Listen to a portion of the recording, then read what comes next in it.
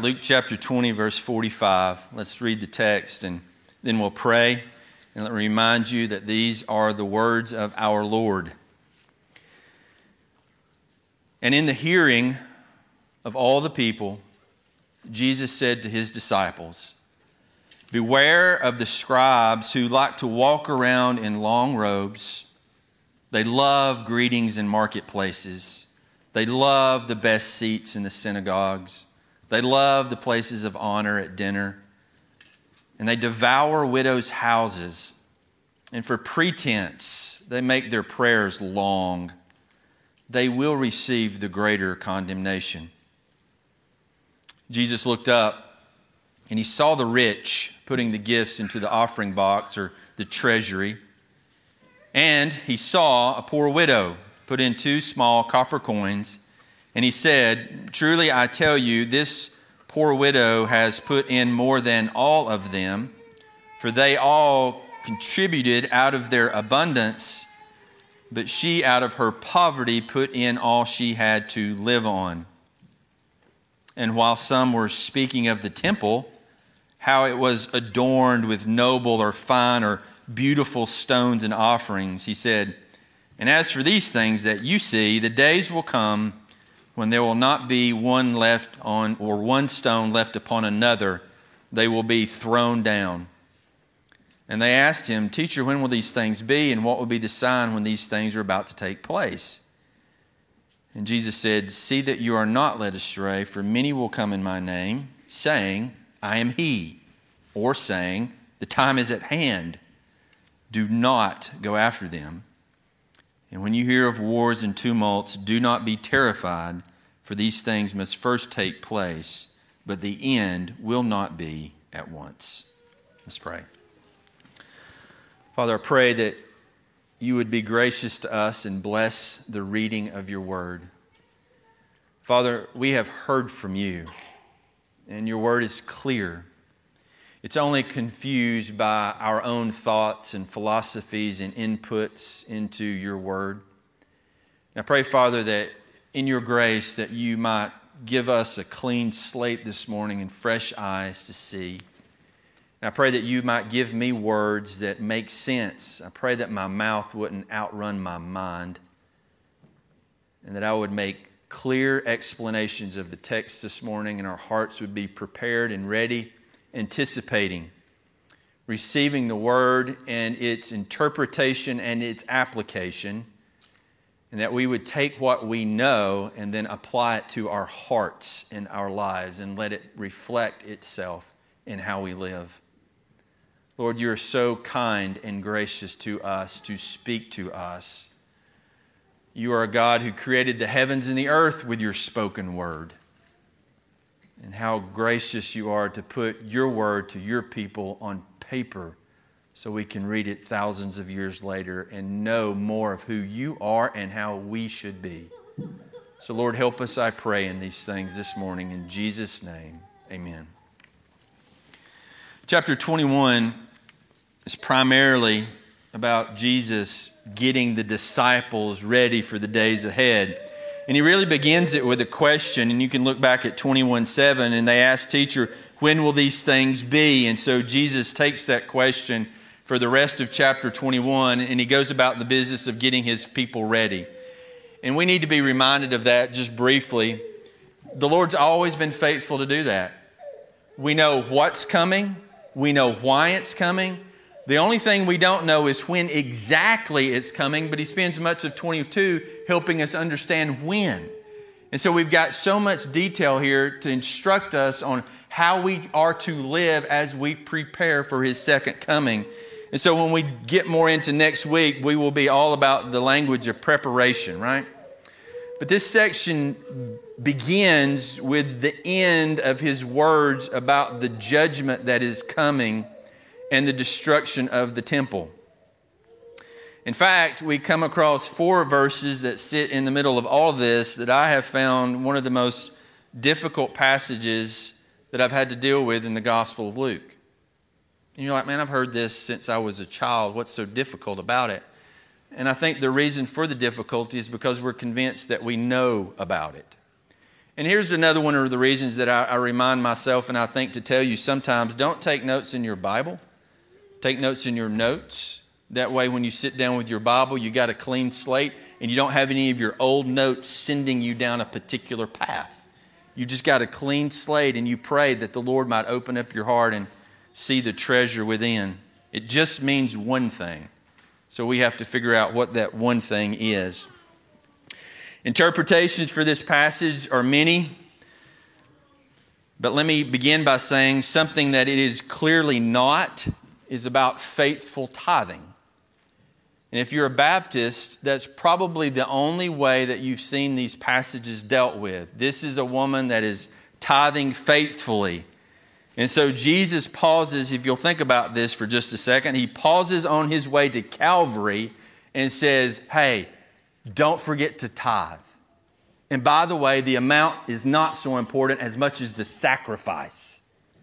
And then he turns and we walk right into 21 where he's betrayed by Judas. And then he goes and he gives his life. That's not what's going on here.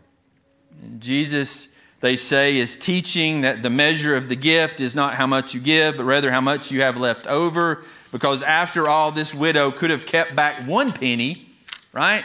But instead she gave both pennies. And then they call you to that sort of tithing, sacrificial tithing. Of course, we've just walked through all of that. If you want to go back and get refreshers on all those sermons on tithing, I think there were 2 or 3 that we dealt with in the Gospel of Luke. They're online somewhere. But the problem with that is that completely ignores the context, the passage before and the passage after. Remember, we have to do that. We can't just pluck out 4 little verses and say whatever we want to say about them. If you look back in 20:46, it begins with, beware of the scribes. And at the end of 47, it says, they will receive greater condemnation. That's obviously negative. It's about as negative as you can get, right? Then you look on past the widow and you come to 21 verse 5. And while some were speaking of the temple, how it was adorned with noble or beautiful or fine stones and offerings, he said, and as for these things that you're looking at, the days will come when there will not be one left upon another. They will all be thrown down. It's the destruction of the temple. Negative, very negative. So in between these 2 passages on judgment, I don't think we find 4 verses that a Baptist can use to remind everyone in the church they need to give sacrificially. That's bizarre, okay? There is a hint of the upside-down wisdom of God. That's what I call it. You know, God doesn't think like we think. The kingdom of God runs by entirely different principles and standards. So is this something that the Lord is trying to tell us? Hey, by the way, remember, I don't think like you think. Look in verse 3. And Jesus said, truly I tell you, this poor widow has put in more than all of them. Now, if we're going to operate by human wisdom, we'd immediately respond with, no, she didn't. I mean, I know the difference between 2 pennies and 200. So if I want somebody to come to church on Sunday morning during fundraising, I want the guy with 200. The lady with 2 pennies can just stay home, right?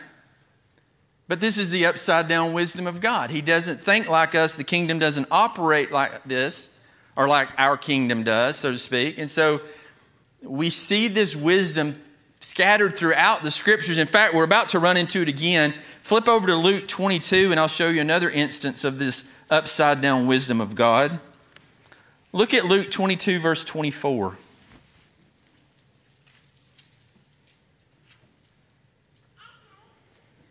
A dispute also arose among the disciples as to which of them would be regarded as the greatest. And he said to them, the kingdom of the Gentiles, that's our kingdom, they exercise lordship and over them, and those in authority over them are called benefactors. But that's not so with you. Rather, here's my wisdom, let the greatest among you become as the youngest, and the leader as the one who serves. And then he asks the question, who's the greater, one who sits or reclines at the table, or the one who is the servant of the table? Obviously, in our wisdom, we would know, we would say, is it not the one who sits at the table? But, Jesus says, I'm among you as the one who is the servant or the one who serves. And so we see this upside down wisdom of God. And you know, I'm pretty passionate about this. I get really upset when the church operates under the false principles of the kingdom of men. I really don't like that at all. More money does not equal more kingdom work. And unfortunately, Baptists pride themselves in that. The more given, the more missionaries, the more kingdom work gets done. Hello, God is sovereign. And God does exactly what He wants, when He wants, through whomever He wants. That's the only time the kingdom of God is ever accomplished. And we don't measure our things like the Lord measures His things. So we have to be careful about what we allow into the church. The measure of our success is not bigger buildings and more people and more baptisms. That's neither positive or negative. That just leaves you with a big question mark. What's going on here? I've told you often the measure of our success, immediate success, is your personal holiness and your growing commitment to service within the kingdom of God. That's something we can really measure. So, is this passage about God's upside down wisdom? I don't think so, because once again, that ignores what is before it and that ignores what is after it. Here's another thought. And to be frank, when I first worked through these passages, this is where I landed on my own.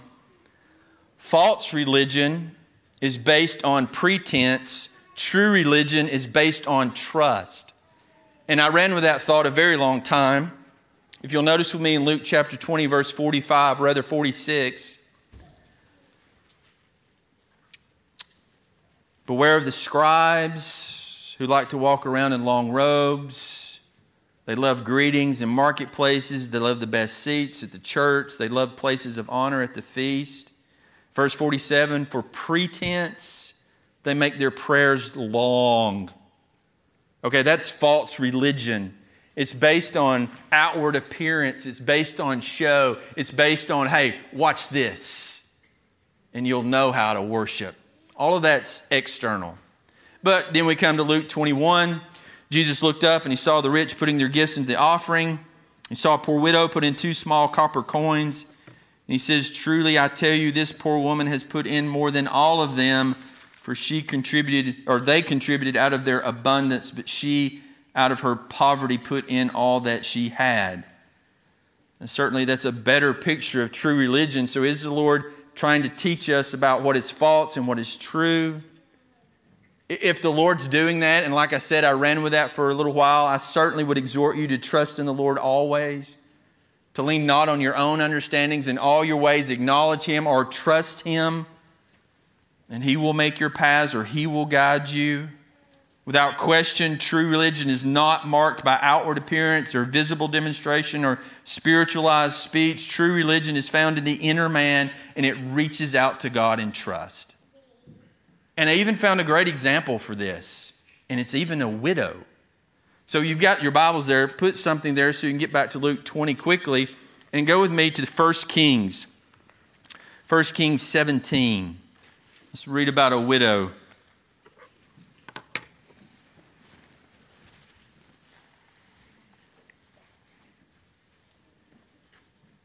First Kings chapter 17, verse 8. Then the word of the Lord came to Elijah. He said, arise and go to Zarephath, which belongs to Sidon, and you live there.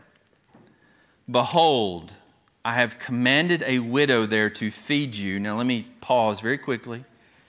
When we get to the end of this, you're going to go, well, how could this happen? This woman's not even a Jew. Well, here's your answer. In the sovereignty of God, He put it within her heart. And this, you need to know, she doesn't even know that yet. Okay? So I have commanded a widow there to feed you. So Elijah arose in verse 10, and he went to Zarephath. And when he came to the gate of the city, behold, there was a widow there gathering sticks. And he called to her and he said, bring me a little water in a vessel that I may drink. And as she was going to bring it in, he called to her and he said, bring me a morsel of bread in your hand. And she said, as the Lord your God, not her God, as the Lord your God lives, I have nothing baked, only a handful of flour in a jar and a little oil in a jug. And now I'm gathering a couple of sticks that I may go in and prepare it for myself and my son, that we may eat it and die. And Elijah said to her, do not fear, go do as you said, but first Make a little cake of it and bring it to me, and afterward make something for yourself and your son.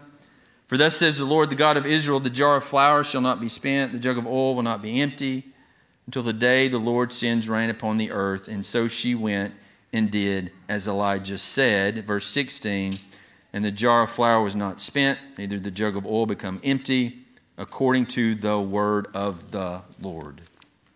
There's a faithful widow. Go back now with me to Luke 20. So you can see I spent some time on this particular thought. Then I came back to it. Is this about true religion that trusts? And I came to the conclusion, no, it's not. Now, by this time, I had realized the struggle, so I set to the task of reading about a dozen commentaries, including Calvin. And I was encouraged that many took the tack that I took on this particular passage. But I had remembered before I ever got to this passage that Tyler Robbins asked me, and it's been a couple of years ago, have you ever read MacArthur's work on this particular passage? And I hadn't, and I still hadn't until I got there. I knew I was going to when I got here. And so I sat down and I began to read some of his take on this passage. And I got halfway through it, and it was like the lights come on. I stopped and I sat down and I went back through everything and reworked it all again. And I found something entirely different, something entirely much more convicting, something that I want to present to you this morning as the truth of the text. And I think it can be drawn faithfully because not only does it pay attention to the passage before and the passage after, it pays attention to the flow of the entire section.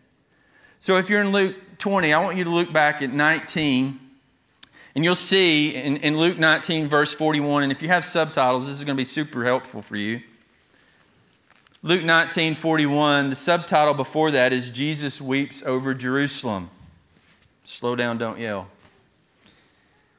He's coming into the city for Passion Week. And when he sees the city, he immediately begins weeping over the city. And so we catch the context of what's about to take place as terrible things.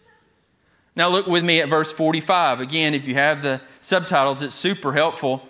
Jesus cleanses the temple. In verse 45, he enters the temple. He begins to drive out those who sold, saying to them, it is written, my house shall be a house of prayer. But note, you have made the temple a den of robbers. And so Jesus condemns the practices taking place in the temple. And then he cleanses the temple. Judgment. And then he speaks this parable in chapter 20, verse 9. If you have the subtitle, super helpful. The parable of the wicked tenants. Of course, you know what that means. He is speaking this parable against the religious leaders. And he comes to his conclusion in verse 17. He looked directly at the religious leaders and says, what then is this that stands written? The stone that the builders rejected has become the cornerstone. And he talks about how that stone will crush them. Judgment against the religious leaders. And then we have three sections. First one starts in 19 where Jesus addresses paying taxes. And I spent so much time on there trying to show you that they hated their government. They wanted to replace their government, but God designed their government. And so we can see in verse 19, Jerusalem fails in relationship to the world. In 27, there's a theological question brought to Jesus about the resurrection. The Sadducees fail. They don't understand the Word of God. Verse 41 of chapter 20, whose son is the Christ, Jesus asked the other religious leaders a question right out of the text, and they don't understand that. So we draw the conclusion Jerusalem fails in understanding the Word. When you get to verse 47, these are the guys who make pretense out of their long prayers. Jerusalem fails in worship. All failure. Failing in the world, failing in the Word, failing in the worship. And in 45 and 47, Jesus pronounces judgment on the nation of Israel. They will receive a greater condemnation to the religious leaders. Got 4 little verses about a widow. And then we roll right into 21:5 where Jesus begins to talk about the destruction of the temple in Jerusalem. So, judgment, judgment, judgment, judgment times 3, judgment, judgment at the end. And so this is what we have in the middle. Verses about a widow tithing in the temple. Am I supposed to preach about tithing? That's a little bizarre. So once I outlined the text, I realized that I'd been way off on the text. So I began working back through it, trying to see what the Lord was painting for us or what He was trying to teach us. And so these are some of the things that I began to notice. In verse 46, the scribes are the one who devour widows' houses. Now, they're not the ones that burn down their house. They're the ones who take so much from them they can't afford to live anymore, even their last 2 pennies. And so when you get in the very next passage in 21:1, Jesus looks up and He sees this poor widow put in 2 small copper coins. Well, that builds an immediate contrast.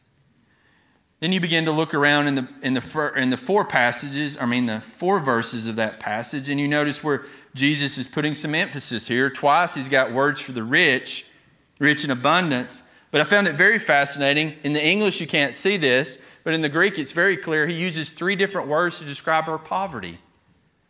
It's a complete and thorough picture of the fact or the reality that she has absolutely nothing to her name. And Jesus will address that because what does He say? She put in all she had to live on. There's nothing left. She's poor, impoverished, we would say in the English text. But there's 3 very different words in the Greek, and it's just a complete picture of poverty that this woman has. And then I found it interesting once I started working through the Greek that there's parallelism here. And let me see if I can help you with this. Again, I'm treating this like a Wednesday night. But you see this, ektu, and this is the word but, ektu. Both of those mean out of thee, okay? And they're balanced in the Greek. This is the word for abundance, and this is the word for poverty. So out of the abundance of theirs gave. Out of the, you know what this word really means? Not there. Lacking. It's most often translated lacking. Here in the text, we translate it poverty, but out of the, it's not there. She, same word, gave. And so it's perfectly parallel, save for this little phrase, and this is the phrase for life. And this is the phrase for all. So out of it not being there, this woman gave her life. There was nothing left for her to have life. It was all gone. So I began to get even more convinced about what's going on here. I looked forward in the text. I found some other words. 21:4, it was her poverty. 21:5, when he begins talking about the temple, Luke uses these words. It was adorned with noble, fine, beautiful. There's all kinds of words here. Beautiful stones and offerings. It was one of absolute opulence. So here's the picture. Jesus looks up. He sees the rich tithing. He looks up. He sees a devoured widow. He looks up. Across the street is an extravagant temple. Now let me ask you, do you have a problem with that picture? It's amazing how we've heard this passage so many times, but we never stop to think about the picture. And I really got a grasp of this picture one time because I was in Mexico, pretty impoverished place. There's beggars everywhere. They don't have government giving away money like ours do. There's nothing there. They beg for it. And we turned the corner and there was this most beautiful temple, Catholic church. Went inside, gold inlaid things everywhere, and there's beggars laying on the steps of the door had to walk up past the beggars to get through the door to walk into this opulent, magnificent structure that was gorgeous. And the contrast was very real in my heart about what was going on in that scene. So Jesus is sitting there, the wealth, they're making a show of their offerings. I'll talk about that in just a second. Walking into a temple, and I'll describe it in just a second, that's just laid with gold everywhere. And here's a poor widow that walks up and drops in the last 2 bits of life. that she possesses. Pretty striking picture. Hopefully you're frustrated by that. Now, what is the offering box that we see back in 21:1? Better described as treasury. It's the court in which Jesus was sitting, and it was a very large open court in the temple area. The place where Jesus was sitting or looking at was called the court of women. Now watch this. Watch the spin on this. The inner court was for men only. But the outer court, again called the court of women, was the place where everyone could go. Everyone. Now guess where they set the offering plate? In the inner where only the men could go, or in the outer where everyone was welcome? That's where the offerings were made, where anyone could go. The offering plates, or the treasuries rather, were 13 shofar or trumpet-shaped containers that were made available to the people to give their wealth or give their offerings. So people would go by and very publicly put their giving on display as self-righteous acts in an effort to buy the favor of God. The religious leaders had designed it this way. This was not of the Lord. They had designed it this way because they wanted everyone to have the opportunity to give. If we were the church lady on Saturday Night Live, we would say, well, isn't that special? It's how they made it up. So women can't go in the inner courts to worship, but we can stay outside and give. From the perspective of the religious leaders, let's take two perspectives, from their perspective and the temple perspective. From the religious leaders, this was a religious system designed in a way that demanded money. The religious leaders who were in charge reaped the benefits of that money. They lived very comfortably, wealthy lives compared to everyone else, which is exactly what false religion does today. Leaders sit in extravagant buildings, crushing the people with tithes and offerings and reaping those benefits personally. From the perspective of the temple, let me describe this for you.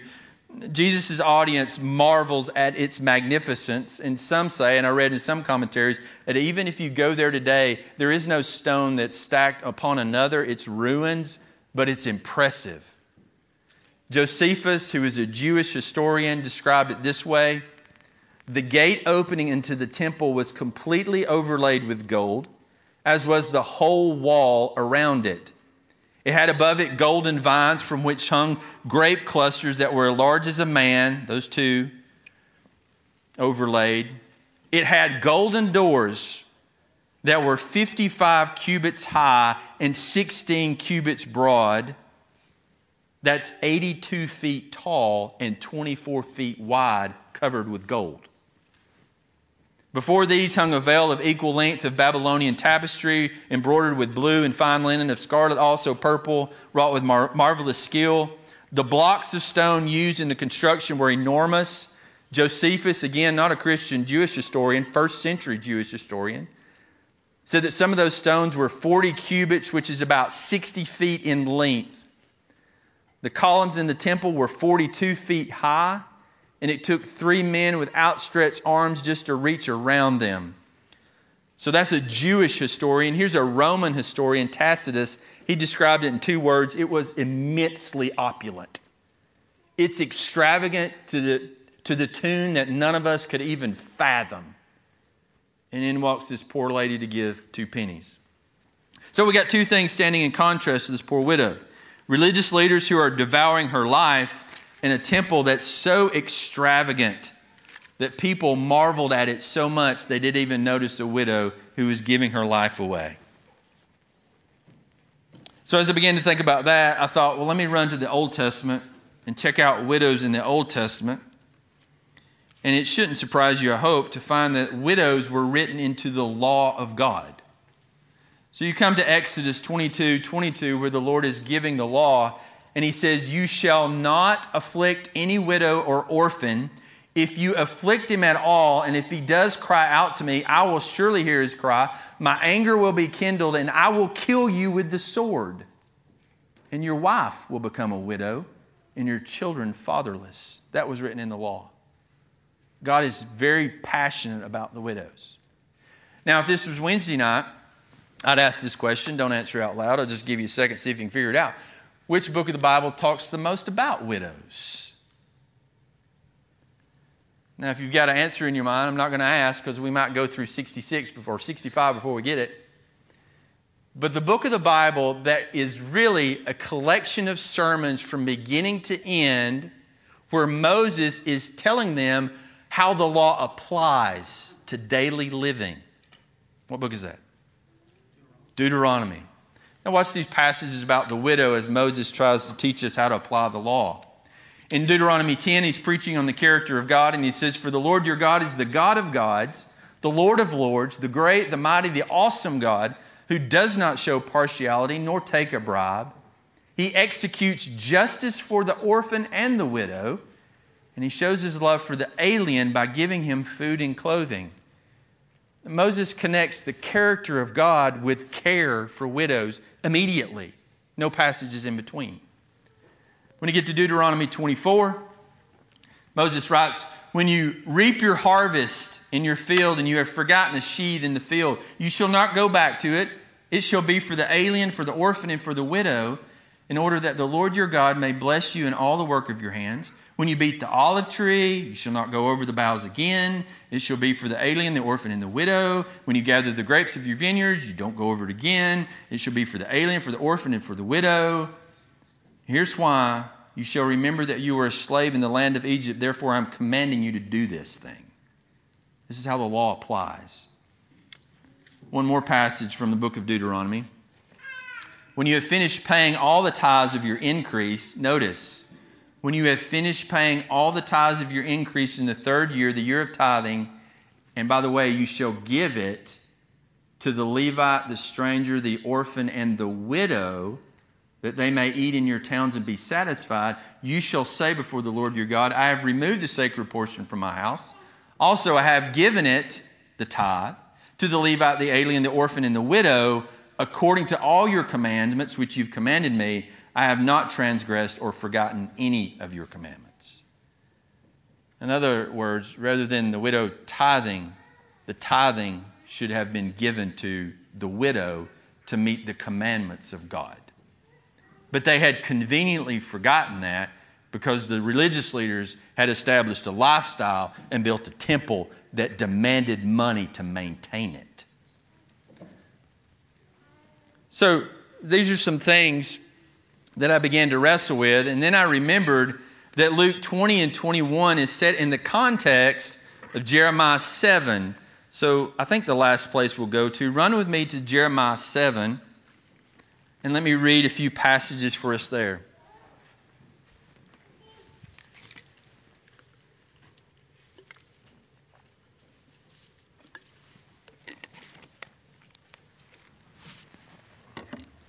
Beginning in verse 1, because I think you're going to recognize much of this. The word of the Lord that came to Jeremiah from the Lord, Jeremiah 7:1. "Stand in the gate of the Lord's house and proclaim there this word and say, hear the word of the Lord, all you men of Judah who enter these gates to worship the Lord. Thus says the Lord of hosts, the God of Israel, change your ways and your deeds, and I will let you dwell in this place.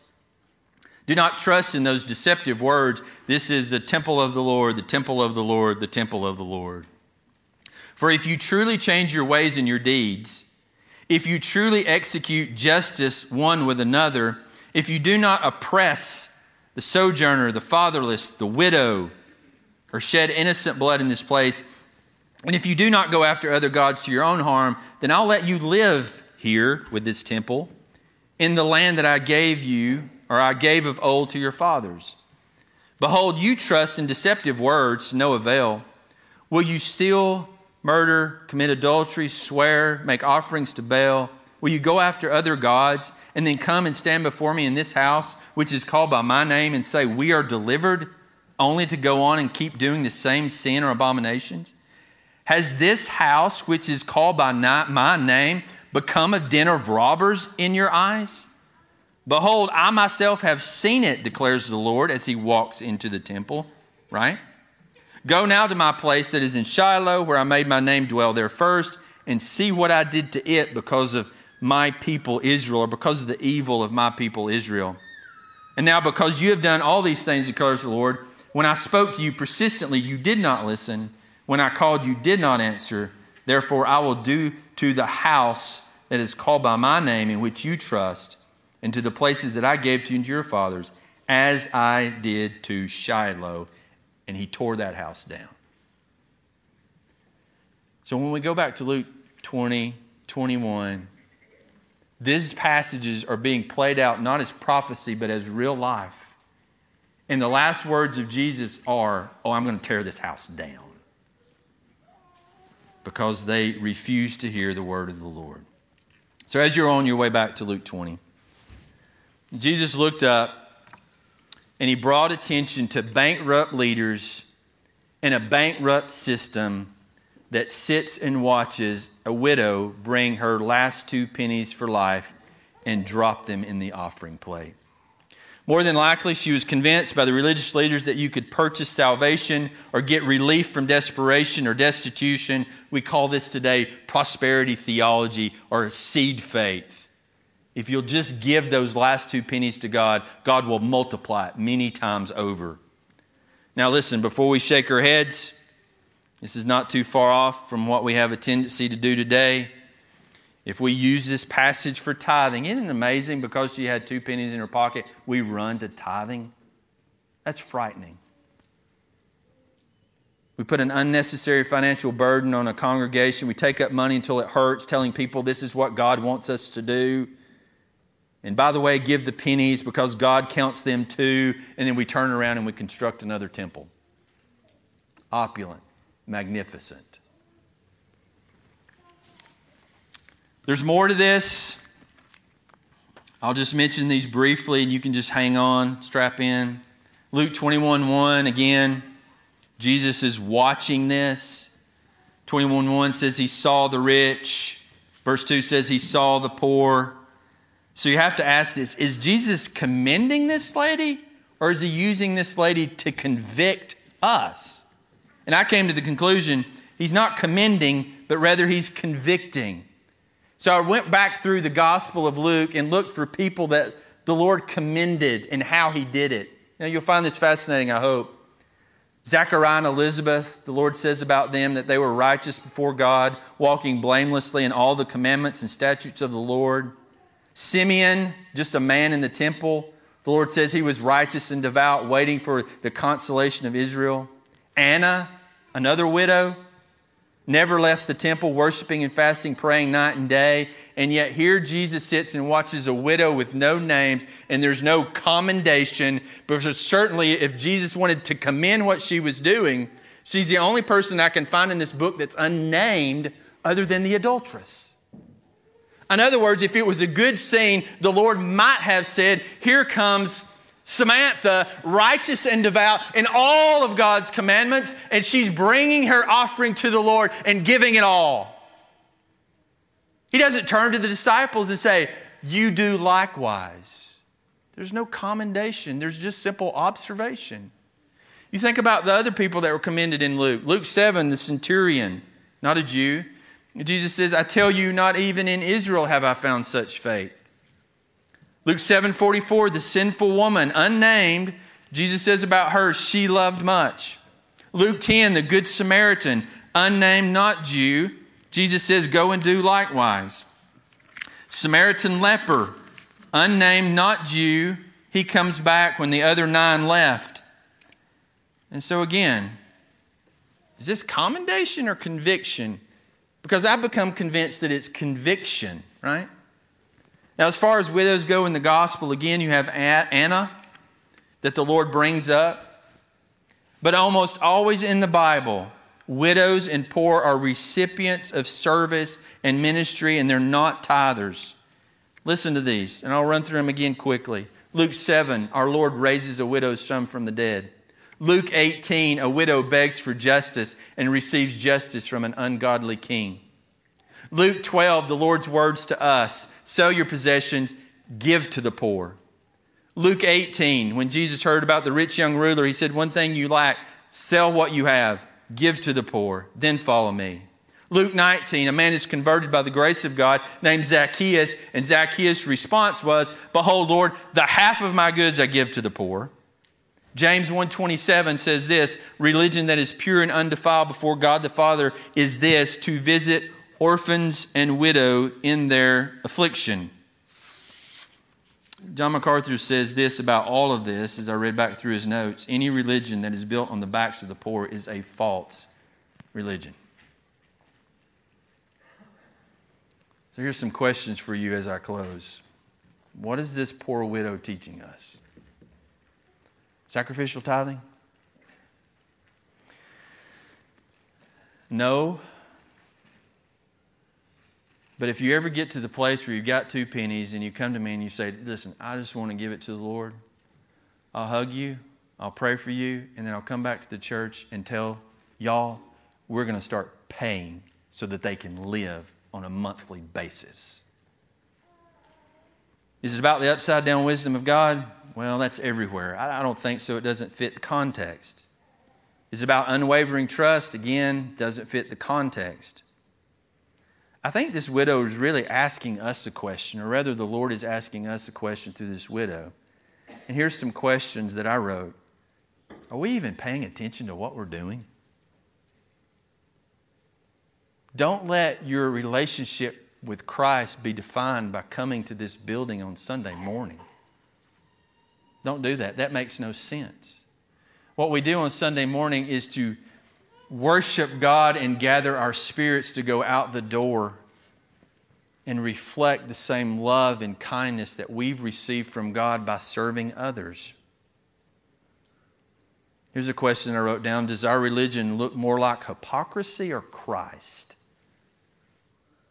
Because if I'd been sitting there with Jesus, I hope that I would have come to the same conclusion I think he comes to. Does anyone see the hypocrisy in this? Anyone? I wonder if there's a church today, and this one hurt me the most. I wonder if there's a church in our day that has spent more on doing the things that the Lord has instructed us to do rather than building their own temple. I hope we can say that one day. So here it is. There's bankrupt leaders in this last section. There's a bankrupt religious system. And Jesus says in 21, I'm about to tear it down. So here's the question for us. Do we have bankrupt leaders? Everywhere you look. Do we have a bankrupt system? You find it in a lot of places. You think Jesus is going to tear it down when he gets here again? You better believe it. But the only question that you and I need to be concerned with, when he tears it down, will we still be standing, honoring the things that he has given us to do? Let's pray.